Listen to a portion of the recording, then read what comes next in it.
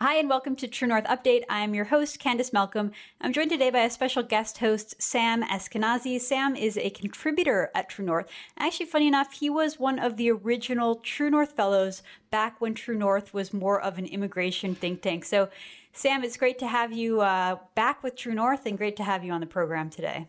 For sure. Thanks. It's a pleasure. And I think that, it's funny because, I did want to get involved because I was really interested in what you guys are doing. And now I'm back. So it's great.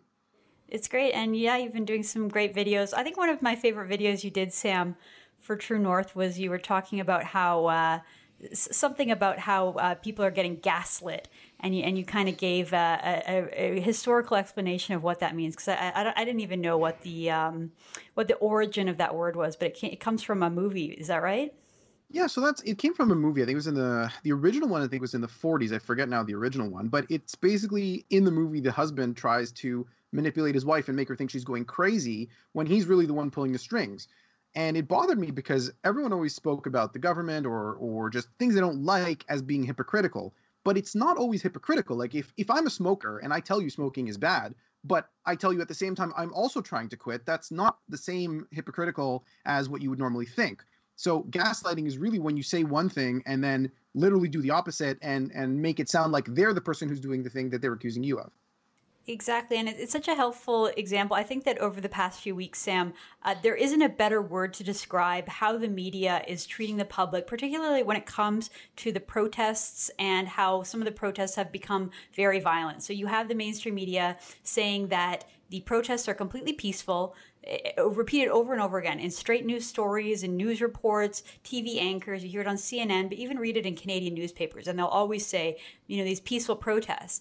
And then, it doesn't take too much to just go online and see videos of looting, arson, violence, to read stories about how police are being ambushed in many cities, that there's been many police officers that have been killed. And it's like, well, wait a minute, why does the media keep telling us that these are peaceful protests when they're clearly not? It's like, and I think that the concept of gaslighting, when someone is deliberately lying to you to make it seem like you're questioning your own sanity and you're questioning your own ability to understand the world around you. And it's such a dangerous concept, and it's quite literally happening. So I appreciated that video because it helped me more clearly understand a framework to really try to understand and explain what we're living through in this present time. Yeah, thanks. And I think really you can see it when they say that someone's speech is violence, whether that's on campus or on the media. People are being shut down, as I'm sure we're gonna get into, but they're saying that speech is violence.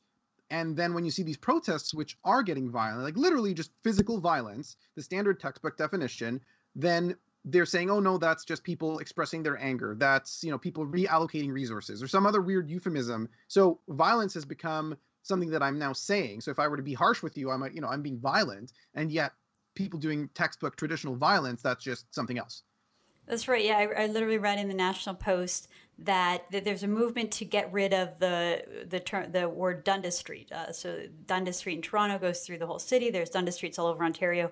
Trying to get rid of them because apparently the namesake Henry Dundas has had some unsavory episodes, and because of that we're going to change all these names apparently. And in the National Post article, which again, National Post is supposed to be a conservative newspaper, we learned that the experience of walking down Dundas Street is violence towards Black and Indigenous people in Canada. So somehow just having a street name is violence, but then to your point, actual violence is just speech when it's left-wing protesters that are carrying it out. And we had that New York Times magazine reporter who's behind the 1619 Project come out and just say flat out that violence does not mean looting and rioting. Violence means actual physical violence against people, and so it's unfair that they're the same.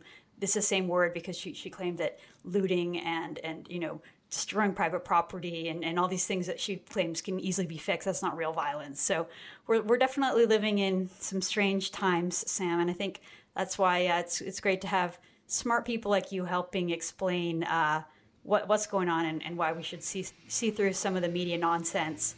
And speaking of media nonsense, Sam, I think the story that the big story in Canada, as always, I mean, this has been the case going back to, Don Cherry getting canceled. We have this culture, this cancel culture, where if you do one thing that steps out of line according to sort of a mob of woke tyrants that determine what is right and what is wrong, you can lose your entire livelihood, your career can be over, your reputation could be ruined. And we saw this happen this week, really sort of a surprise target, because usually it's the CBC and the left that's driving this idea that we should cancel people. I mean, it was just last week that the CBC was part of a movement to punish and get rid of Stockwell Day, the former leader of the Canadian Alliance, because of remarks that he made saying that systemic racism in Canada doesn't exist.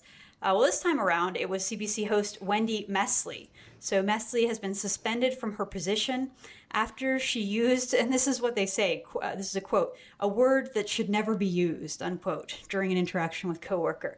So we don't know exactly what word it was, but I think we can all kind of take a guess, because apparently she was talking about, it was in the context of race. She said that she was quoting another journalist who was having a discussion about race. So we're talking about a private meeting at the CBC, a meeting among the probably staff at her show, The Weekly, where they're planning out the next episode. And Wendy Mesley supposedly said this word that should never be said. And because of that, there was sort of a internal movement to have her displaced. And so, I mean, it's kind of sad that, we've come to this where you can't even say a word in a private conversation that's completely in context of a quote of something that someone else said. But, apparently some words are off limits in our society. Fair enough. But the idea that she got canceled over it, I don't like seeing it, even for someone like Wendy Mesley, who, I'm not a big fan, and I don't like her style or her approach, Sam, but some people say she has it coming, and if you live by the SJW sword, you got to die by the SJW sword. I don't think so. I don't think that we should ever cheer on mob justice like this. But what's your take on the whole cancel culture and Wendy Mesley falling victim to it? Well, there's two problems. And the first problem is when you have a culture that the axe comes down, the hammer comes down on you anytime you slip up, then you're just living in a very stressed out way, because you're not sure, especially when the rules are changing as they are all the time now, where something, 5 or 10 years ago, a couple of years ago, that you used to be able to say, or that you think you can still say, suddenly you can't, and you're not really clear on that. And it's very stressful. It's very, it's not good for the soul to live in such a way. So that's the first problem. The second is it eliminates the concept of a teachable moment or people growing, people learning. I used to work at B'nai B'rith, which is it's a Jewish human rights organization, and we used to be sort of the anti-Semitism watchdog. There, I did a lot of work regarding their annual study on anti-Semitism, and I remember a case specifically where there was a former CFL player who tweeted a number of anti-Semitic conspiracy theories. And so we reached out to, it was on the Alouettes, and so we reached out to the team and said, listen, this is what we got. And we received no response. The draft happened to be going on at the same time, which I guess they were super busy. But we didn't get a response. And so we issued a public statement.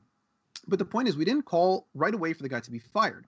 We ended up speaking to the manager of the team and saying, listen, I don't know if you know that what you're tweeting there is super, super offensive. It's just plain wrong. It could lead to, serious problems down the road, whether it's actual violence against Jewish people or something. This is just bad stuff. So what we'd like to do is we'd like to help you understand why what you tweeted was bad. And maybe you would like to, do a podcast with us, do a video with us, do something with us to help explain to people why such and such anti-Semitism that you did was bad, or why racism in general is bad. And that's a teachable moment for him. That was a moment where we took someone who we could have just shut down. We could have said, hey, you get fired. That crushed his dreams of being a professional athlete, just totally crushed the man. And what was that going to accomplish for anyone? No, I'm not saying you can rehabilitate or that every person is going to be open to some sort of education, but we're not even trying at this point. It's a really good point, because I think a lot of times we have a lot more in common than we think. And the idea that someone would just get completely shut off or blacklisted, it doesn't really help anyone, because even say that there are a group of people that hold sort of these illiberal views. If you just cancel one of their colleagues or friends or someone who thinks like them, it's not going to make the idea subside. It's not going to make the idea go away if it is a dangerous idea or if it is sort of a mainstream idea. The best way to confront it is to actually, combat it and say, let's have a discussion and conversation, as opposed to just trying to silence it, which is sort of the I think your approach that you had with B'nai B'rith is much, much better than the cancel culture approach, because it doesn't really accomplish anything other than ruining person's life, and then the mob just moves on. Like, they don't think twice about it, and they don't really care. They're just there for that moment of sort of pleasure that you might get from seeing your enemy fall, and then that's it. Even last week we had a whole bunch of people on the left and even people in the mainstream criticizing Rex Murphy for a column where Rex just basically said, Canada's a great country, let's not forget that. We're different than other countries that have really, really, really dark histories when it comes to things like slavery. Canada doesn't have that. Obviously, we're not perfect, but our society is not completely characterized by racism, is the point he was making. And everyone just totally overreacted, mischaracterized what he said, tried to sort of do a bait and switch where they said, oh, Rex is saying that there is no racism in Canada. That's clearly wrong, because here's 2 or 3 examples of racism, which didn't disprove Rex. And they basically just said, you're an old white man, you don't have the right to talk. I would have found it much more interesting to see some kind of a debate, or if there's a couple of people that say, hey Rex, you're wrong about Canada, I'd be much more interested in having a podcast or having a discussion about that, as opposed to them just saying, like, you're wrong, old white man, and you don't get an opinion, you're not allowed to talk about race anymore, which essentially is what happened, and it's kind of sad. That's the thing. I mean, there's things like the Indian Act. There's some obviously terrible history that's happened to almost any country. You can't find a country that hasn't engaged in some slavery or terrible history. I mean, people act as if it was just the United States and Canada, or just the United States that engaged in slavery. I mean, it was a global institution for hundreds, thousands of years, pretty much. But the thing is, we have to remember that Canada is not a strictly homogenous society. There are some countries and societies that are super homogenous, and I think we should grade ourselves based on how well we're doing or where we're headed, not necessarily the mistakes that we've made. And there might be mistakes that we should point out and say, hey, we're still making that mistake. I know I've been working a lot on First Nations and Indigenous stuff, and there's a lot of complaints about the Indian Act, but that doesn't mean that Canada as a whole is moving in the wrong direction. Now you could debate that. You could say, I think it is, but saying that Rex Murphy should be fired or just eliminated from public society because he dared to say such a thing, ultimately, again, that's not going to help. That's not going to teach anyone. For someone who may not be aware of all of Canadian history to just say, well, Canada's super racist and Rex Murphy should be fired, they're just not going to understand what's going on, or what the different, like, what's the deal here. Absolutely, yeah. I think that there's definitely more of a need for learning or teachable moments, like you said. And, it's kind of interesting because the CBC is this sort of like, it is this large Canadian institution that it dominates the media landscape. They get $1.2 billion in taxpayer money every year, and they've sort of established themselves as like the arbiters of truth and the sort of front lines of the SJW wars in our society, culture wars.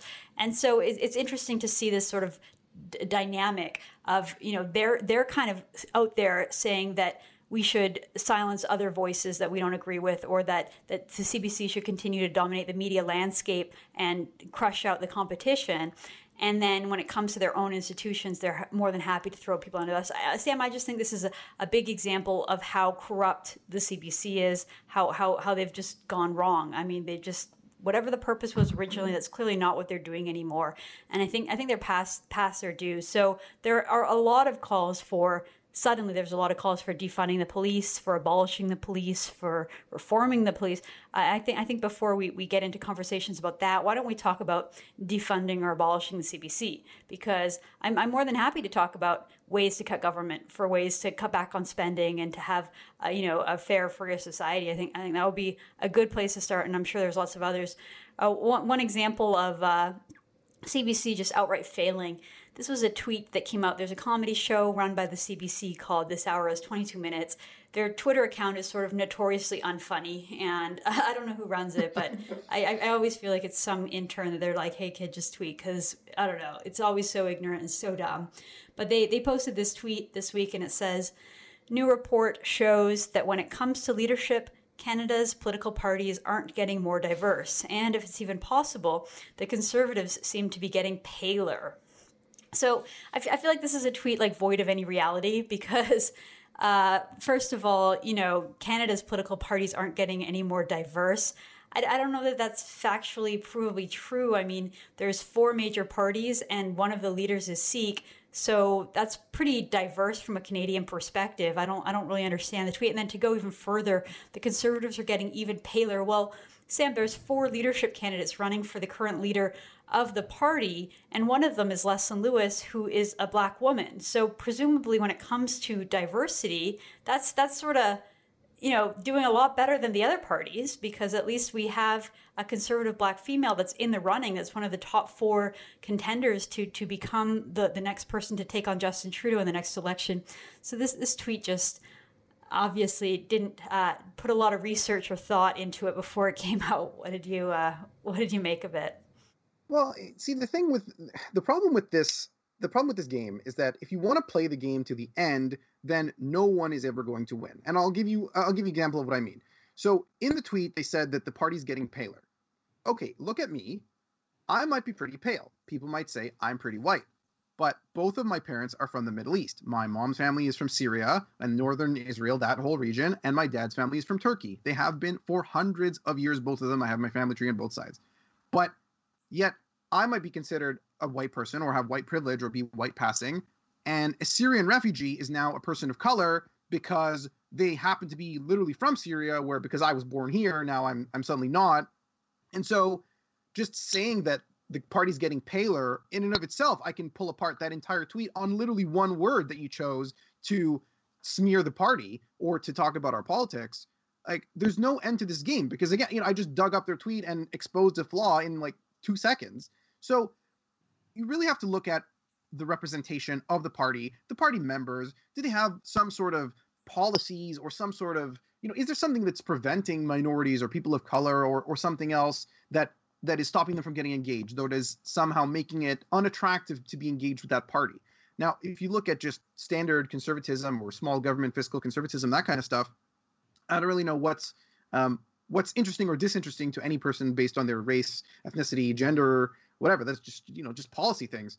So it's pretty offensive in and of to say that. And if you look at the House of Commons, I don't think you can, adequately make that statement based on the representation of what the population of Canada truly is. Right. It's like the lowest common denominator, like ignorant tweet. And you're right, using that word paler, there's just such a racial implication that like being white is bad, so being paler is like a dig, I guess. I don't like race-based, I mean, I guess that's the basis of comedy, is usually poking fun at people and stuff like that. But really, this is where our government resources are going. And again, the basic like knee-jerk accusation that comes from the far left against conservatives is that they're racist. And I think the basis of it's usually a ghost hunt. They're trying to find justifications, but I think the basic rationale is that conservatives tend to be more prone to tradition and promote protecting institutions and stuff, and so they think that must be because they're trying to like maintain some kind of privilege, which is such a misnomer, and it's sort of a lazy argument, Sam. But the reality, of course, is that the first ever Muslim MP in Canada was a conservative, Raheem Jaffer, out in Edmonton. The first ever Chinese MP was a conservative, Douglas Jung. The first ever Black member of Parliament in Canada was a conservative, Lincoln Alexander. So, it's an easy, stupid punchline joke, but the reality is empirically untrue. And in fact, the conservatives do attract a large number of people from diverse communities, mostly because they promote that sort of traditional ideas, sort of family at the forefront. And when you think about immigrants and people that come to Canada, they come as a family unit, family, community, church. That's everything to them. And I just say church as a coverall for any religious institution, be it whether they're Jewish or Muslim or Buddhist or whatever. Those are their core institutions that they believe in, and those also happen to be the sort of core values among conservatives, which is why conservatives tend to be pretty diverse. So, lame attempt there at this comedy by the CBC, and again, I think instead of focusing on defunding the police, we should be focusing on defunding divisive institutions like the CBC. But Sam, let's talk about that mainstream idea, that suddenly mainstream idea that's come about in the last 2 weeks, that it is time to defund the police. So you see it everywhere. I've mentioned this a couple times, but it drives me crazy. Like the front cover of the weekend version of the weekend edition of the National Post last weekend, said defund the police. And that, even in the supposedly conservative newspaper in Canada, you see it in the Toronto Star and you kind of expect it. But when you see it in the National Post, it's like, okay, wow, this has totally become a mainstream idea that you hear on every news station, every radio station. They're all talking about it. Even the city of Toronto has now announced that they will be slashing their budget by $122 million, which is approximately 10%. And when I first heard that, I was like, okay, I'm sure there's 10% redundancies and things that can easily be cut without people noticing. Hopefully that equates to maybe a decrease on taxes, because I live in Toronto, and believe me, the property taxes on my house are absurd, and the land transfer tax and all that other stuff. But no, the money's not going back to taxpayers, Sam. It's going towards other services that they decided to reallocate. So it's not actually trimming government. It's just punishing the police, presumably for something that happened in another country. What do you think of the whole defund the police movement and how it's become so mainstream? Well, so from like a marketing or advocacy perspective, I understand they make shocking accusations or shocking headlines. These are like attention grabbers, right? You say something sort of outlandish that is devoid of context that nobody really understands, and you're like, oh my god, they want to defund the police, like what's that? But the problem is you have to then follow up with some sort of policy, something that you actually want to talk about. So now if you want to say, as we were just saying here, the police budget is inflated, there's too many redundancies, they're not effective in the roles that we expect police to be effective in. They've been saddled with a lot of mental health issues. A lot of the calls that they report to, it might be a mental health issue, and there might be some other way that we can deal with that better. But without that plan, and that's the problem with, when you start becoming this sort of like large mass protest movement, is there's ultimately no clear or coherent messaging. So maybe the original people who came up with this defund the police actually mean let's move money from police to other services. But the problem is then the message is totally, totally diluted, because now every single person is putting a hashtag and they're putting their own spin on it. And if you're a policymaker, let's just think about it rationally for a second. You're a policymaker. You actually want to do this thing. You know what? The people have spoken. I want to defund the police. Okay, so I'm just literally just going to slash budgets. That sounds pretty conservative to me, just cutting people's budgets pretty flatly. What are you supposed to do? Where's the advice? Where's the recommendations that you're being given as a policymaker? What do you take away from this? Yeah, that's a great point, because conservatives have long been calling for things like reform in public sector unions. I think one of the major issues that we're finding with when it comes to police brutality, particularly in the U.S., is that bad cops can't get fired. And a lot of that is because of police unions and public sector unions that have negotiated. So, and here in Canada, I was just reading this morning that the average police officer in Canada gets paid $100,000 a year.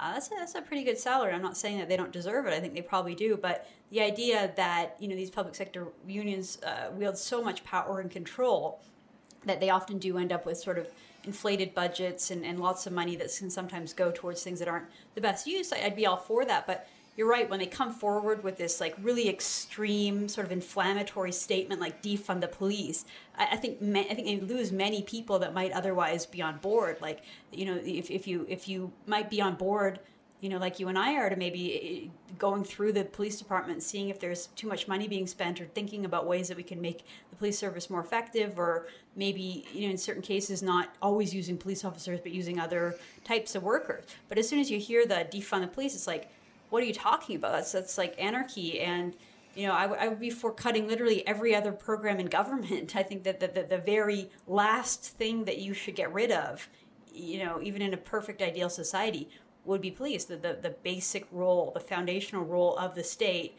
after all, is to preserve order, law and order. So you can get rid of literally every other government department, and it's really the security and safety of the people that is foundational, and we need police. So the inflammatory idea, I think, loses a lot of people. And then even when you dissect it a little more, Sam, because I have been reading into this a little bit, I try to at least understand the arguments that are being made. And a lot of times it's like, hey, if you have a homeless person, or if you have someone who's suffering from mental illness, or someone who's addicted to drugs, it's not always the best idea to send a police officer in to deal with them. There are other, you could send in a mental health expert, or addictions therapist expert, or a social worker into these situations, instead of always relying on the police.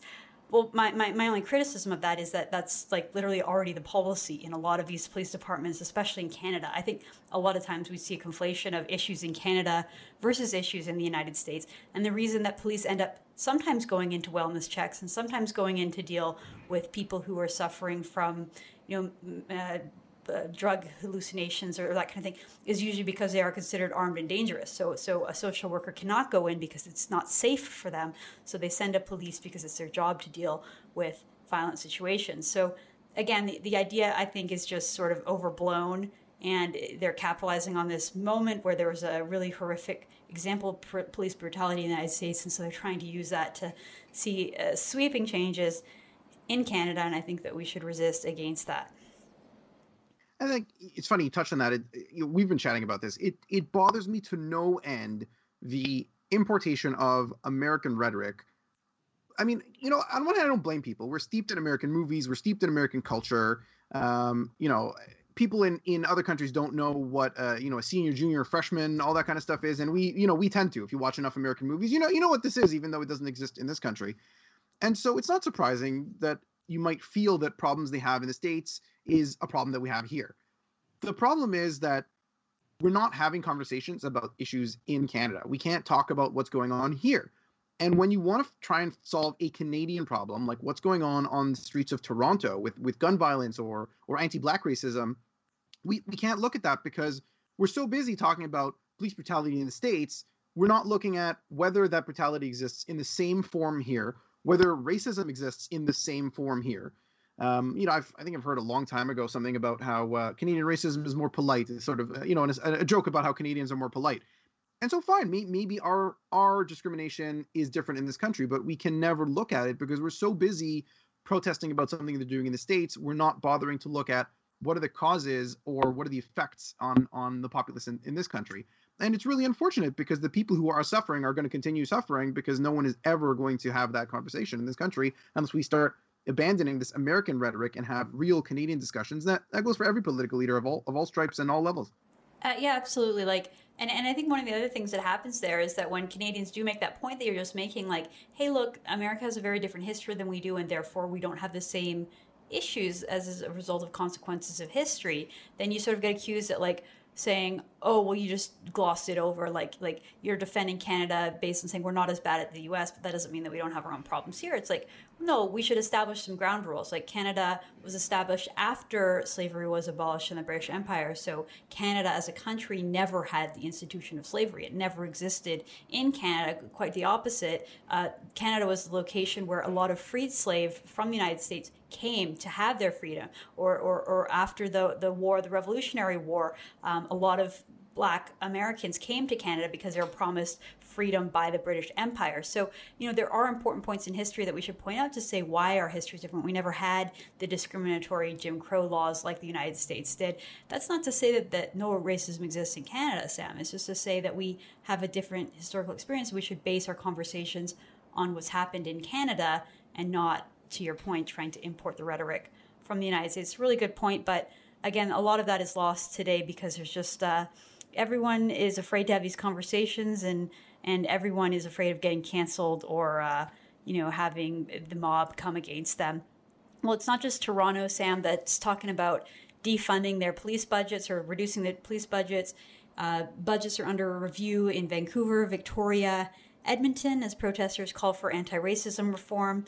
So, hearing from local politicians in all a handful of Canadian cities with the same rhetoric, same ideas. There is a Black Lives Matter petition to divest police funding in Edmonton, so take away the funding from the police and put it elsewhere. And they're really starting to gain traction. So, interesting times, and I hope that politicians can find the nerve to defend police institutions because they're just so foundational. Premier Ford in Ontario did say that he opposes the defunding of police, and we got a clip of that. So let's play Premier Ford saying that he does not believe in defunding the police. All right, thank you. My next question is for the Premier specifically. And it's on another topic. Premier, there are calls to defund police services right across North America. The OPP is a billion-dollar operation under your purview. What are your thoughts on defunding police in general, and specifically your thoughts on defunding the OPP?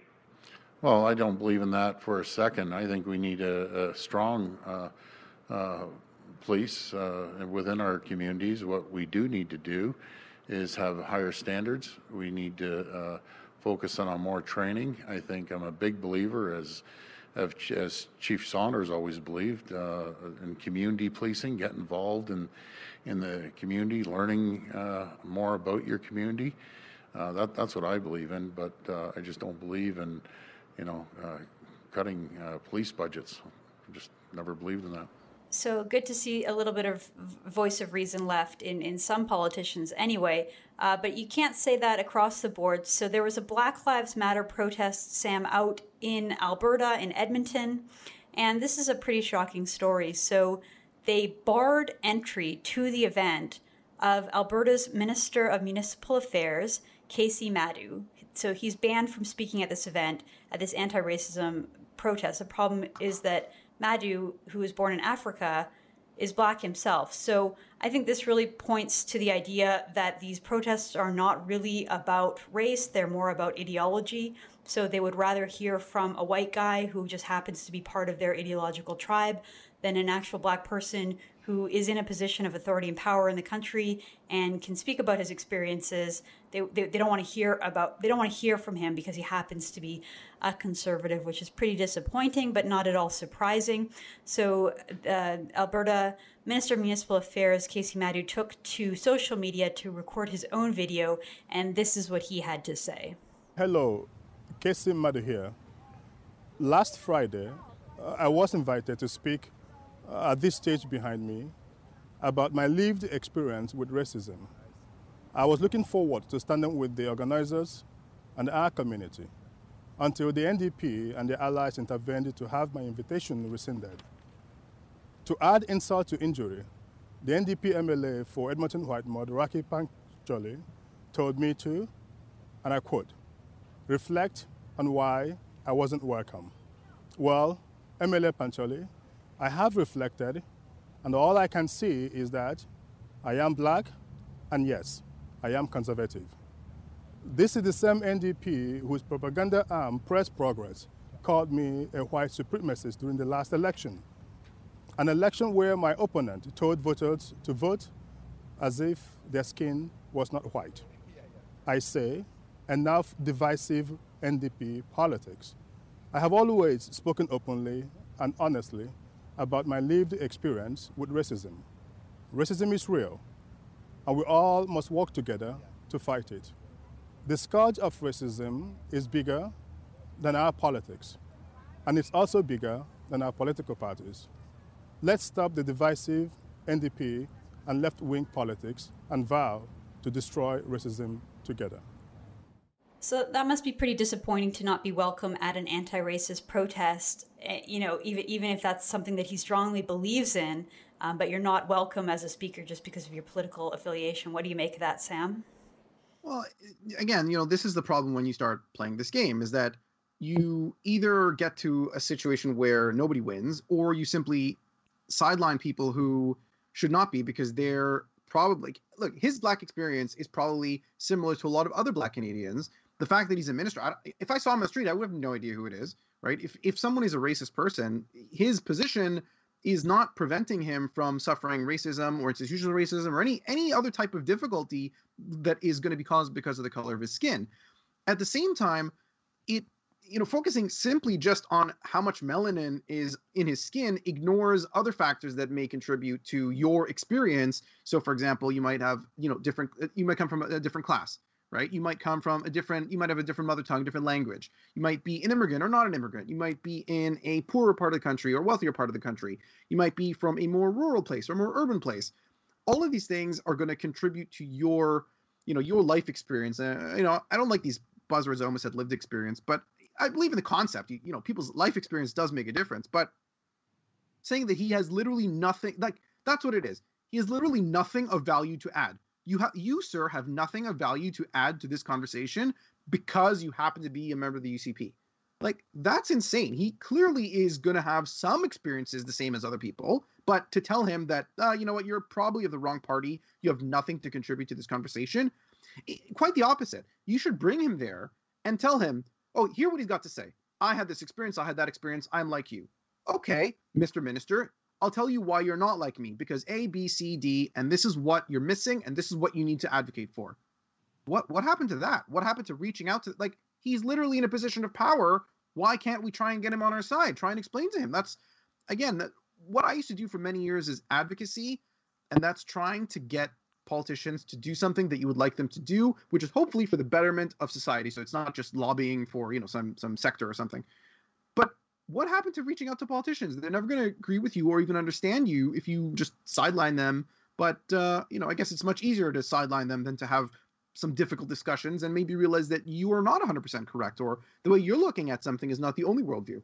Right. Well, they're not really interested in having a conversation or learning anything. They're just more interested in pounding their fists and asserting their control. I think this proves, because you're right. You know, if they had allowed Minister Madhu to come and speak, maybe they would even find that they had shared experiences with him and they could bridge a gap between the other party or the other ideology and say, wow, you know what, we have more in common with conservatives than we thought, creating more unity in society, which is what we really need right now. We need to talk about the things that unite us as opposed to things that divide us. So again, just pretty disappointing stuff.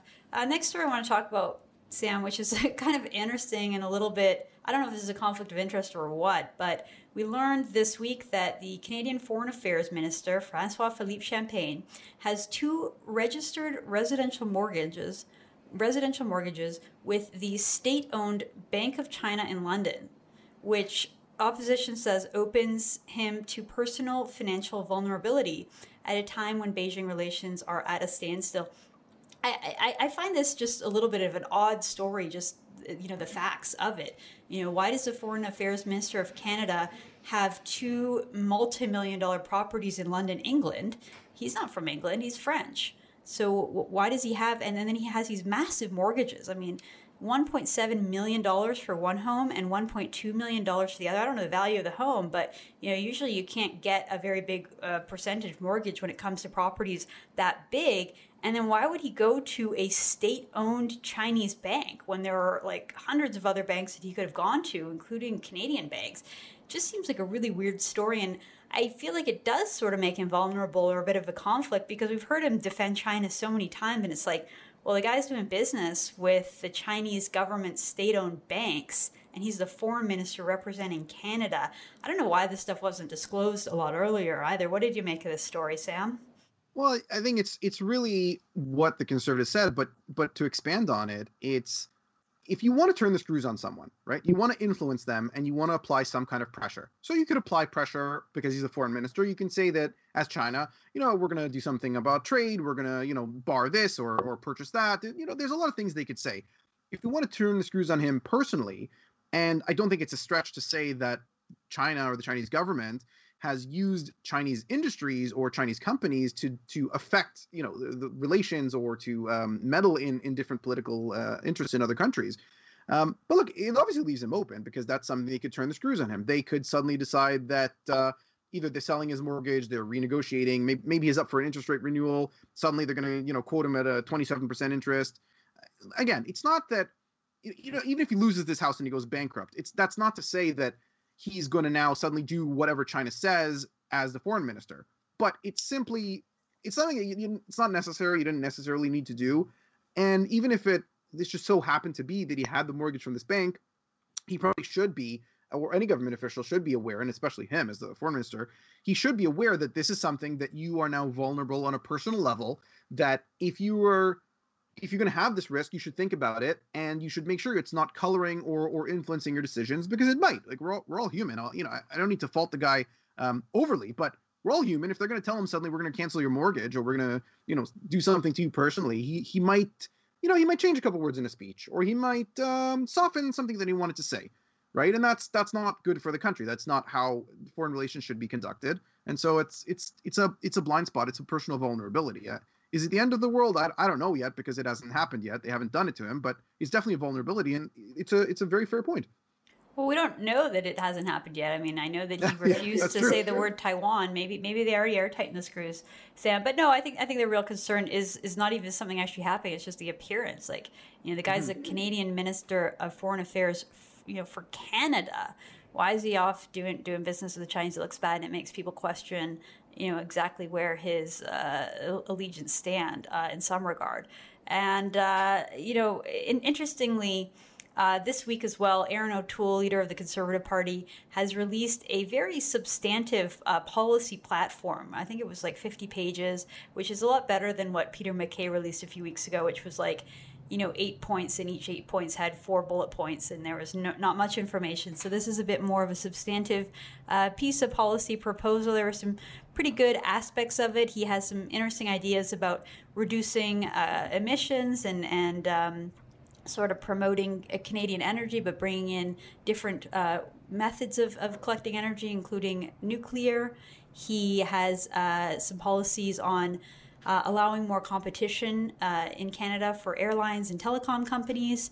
He has detailed further his plan to eliminate funding for the CBC. So he talks about eliminating funding for the digital operations. He wants to privatize English language CBC television. And this was really interesting too. He plans on invoking the notwithstanding clause to bring back mandatory minimum sentences for serious crimes, including murder, kidnapping, sexual assault, and trafficking of illegal guns. The criticism came because this policy platform was not costed, meaning we have no idea how much it's going to cost. We don't know the full impact. Although he did have a policy where he said that every dollar that he increases in spending would directly correlate with a reduction in a dollar of government spending elsewhere, so presumably it wouldn't grow. But he had no timeline for balancing the budget, which I don't like to see that. But we have no idea how much Justin Trudeau is spending. Justin Trudeau just sort of stuck his foot on the gas when it came to spending, and I think we're going to have about a $250 billion deficit this year. So it's hard to say exactly when you would be able to get rid of that one when Trudeau hasn't even given a fiscal update because he doesn't even know how much he's spending at this point. So that's pretty interesting. And one of the things I was pleased to see was that Aaron O'Toole's immigration policy seems to be reflecting some of the policies that we've reported on here at True North. So there is an emphasis on private refugee sponsorship, which I am a big fan of, and I've been writing about that for years. There is also a little bit about reducing the need for skilled labor, immigration, temporary foreign workers until the Canadian economy recovers, which just makes basic economic sense.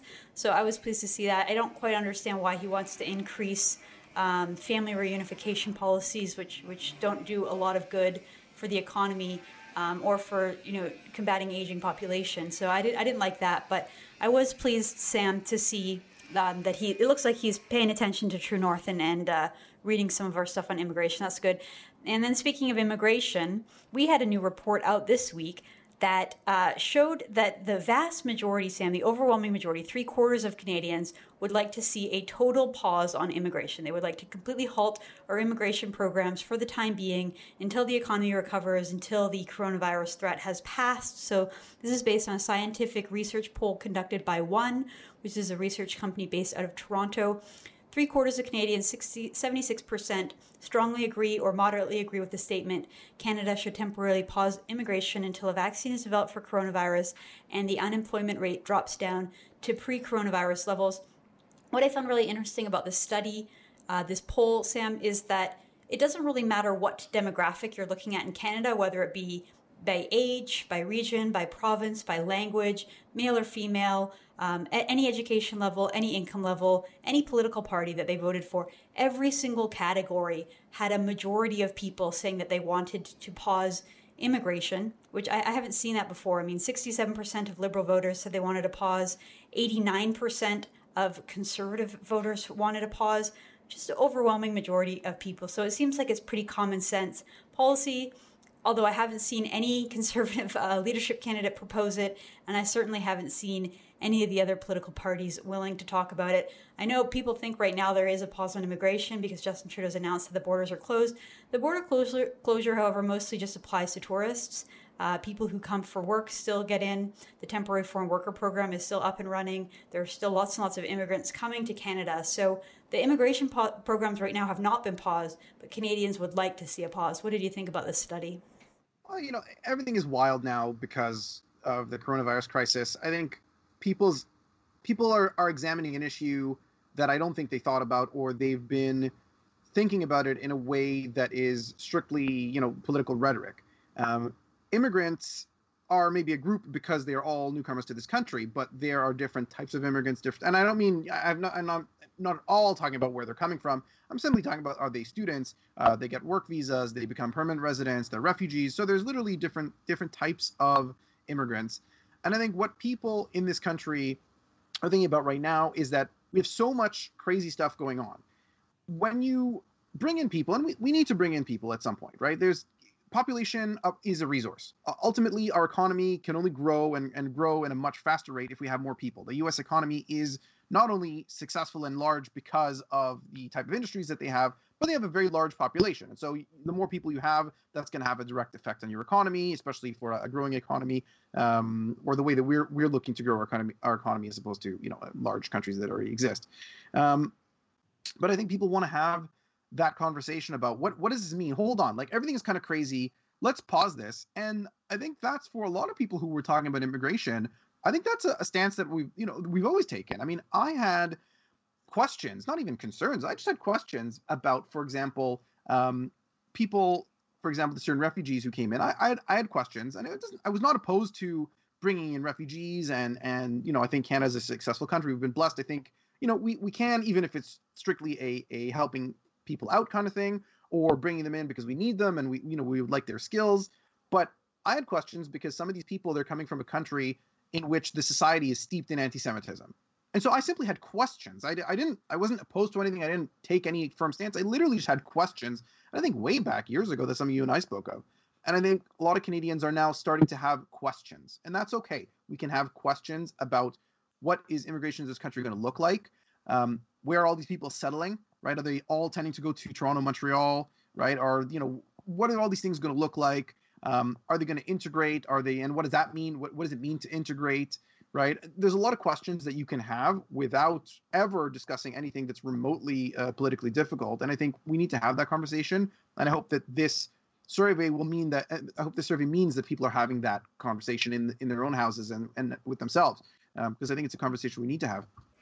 Exactly. I think you're right. And I think that, I think you could even go beyond questions. I mean, I've been studying this issue for years and years and years, and I have more than questions. I have concerns. I think that there are major issues with integration in this country. A lot of it is policy driven. As an example, Justin Trudeau eliminated the English language or French language requirement for a lot of new citizens. He cut down the amount of time you had to spend in Canada to become a citizen down to just 3 years part-time. And you can see the repercussions, not just of those policies in the last few years, Sam, but of decades of open immigration without the real dedication towards the heavy lifting, the difficult part, which is integration and making sure that people fit in. And that's why you see in cities like Vancouver, my hometown, you have entire areas where you'll never hear English spoken and all of the signs are in Mandarin, and you just don't even really feel like you're in Canada. And you have people going to public schools in Richmond, BC, and if they attend a pro-Hong Kong, pro-democracy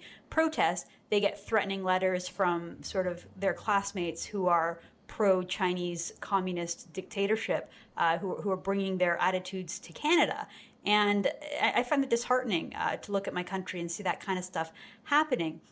And so I think it's only natural when you have a really large-scale immigration program like we do in Canada that every now and then we just take a pause and say, okay, we've let a lot of people into our country.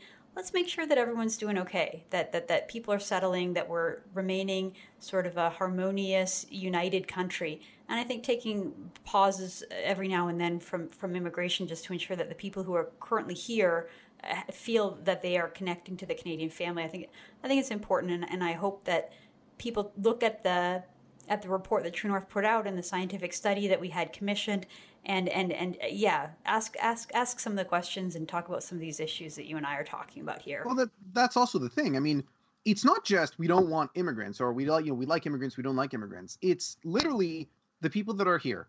are they able to fully participate in Canadian society? Are they going to be able to partake of all the benefits? I mean, fine, they're going to have responsibilities as well, but we don't want people to come to this country to then be prisoners in their own community, in their own language, and never be able to fully participate in the labor force, to never, I mean, it must suck if you can't really go out for, a walk in the evening downtown and then sit at the cafe because you don't know the language. I mean, that's got to be pretty depressing if you're just shut out of parts of society. And obviously it's difficult. You move from a different country, you might be older, it might be more difficult for you to learn the language, acclimatize.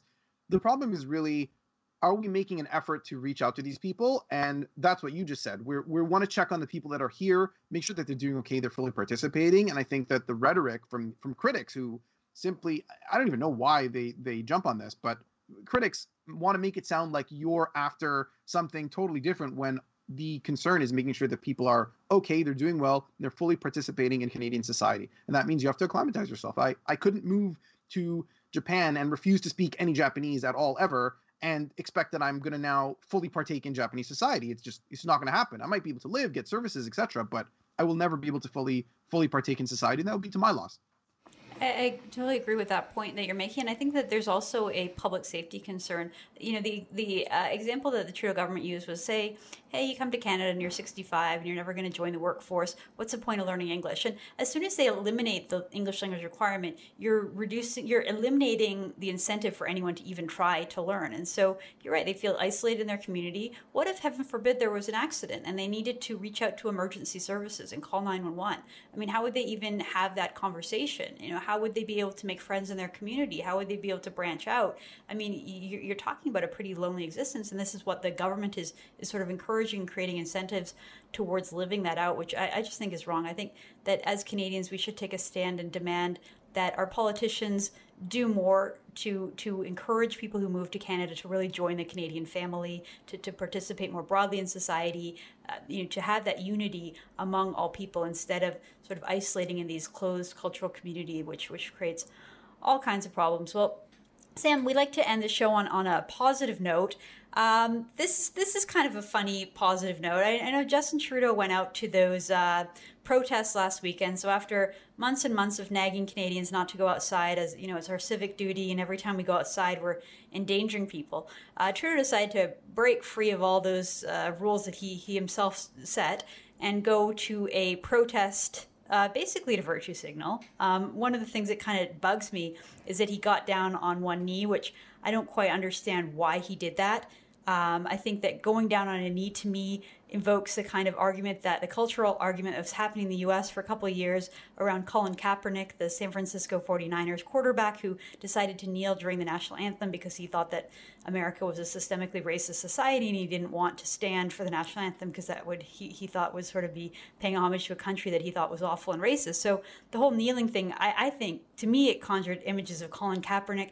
Some people say, oh, it's, in solidarity and it's a sign of sort of peace and promoting kind of greater understanding. I just thought, again, it was sort of woke performative art.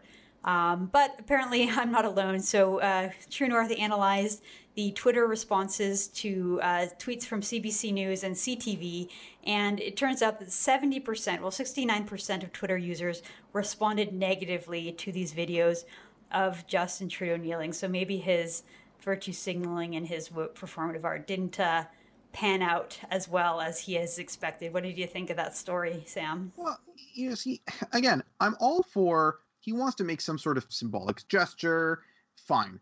But you are the prime minister of this country. You can actually affect change on literally any issue you think is a problem in this country. If you're going to go and take a knee and do a photo op about any issue, I expect you to have some substantive or literally not substantive. Call for questions, call for solutions, literally say, I want to help. I'm listening. What do you need to tell me? But that's not, it's just, I'm going to take a knee, which again has no, as you said, there's no real Canadian context. It's not clear what that does in Canada. And if you're going to see, fine, it's showing solidarity. All right, I'll take it as long as you're going to show me that he's going to do something. He's going to say something. Now, so far, I haven't really seen anything substantive from him. There's always hope. Maybe there's no chance, but there's always hope. So you know what? If he's going to do something, fine. If not, photo ops and virtue signaling, like that's sadly we've seen a lot from this prime minister on virtue signaling, like the fake feminism and a lot of this stuff, which that's the gaslighting. Back to, to kind of come full circle. That's the gaslighting, saying, he's super woke, he's not racist, he's the guy who wore blackface. So, just going to leave it there. That's a good place to end the show. Well, Sam, thank you so much for guest hosting the True North Update. It's been a lot of fun. And we thank everyone for tuning in and viewing True North. Don't forget to check out our website, tnc.news, to stay up to date with all the latest. I'm Candace Malcolm, and this has been True North Update. Have a great weekend.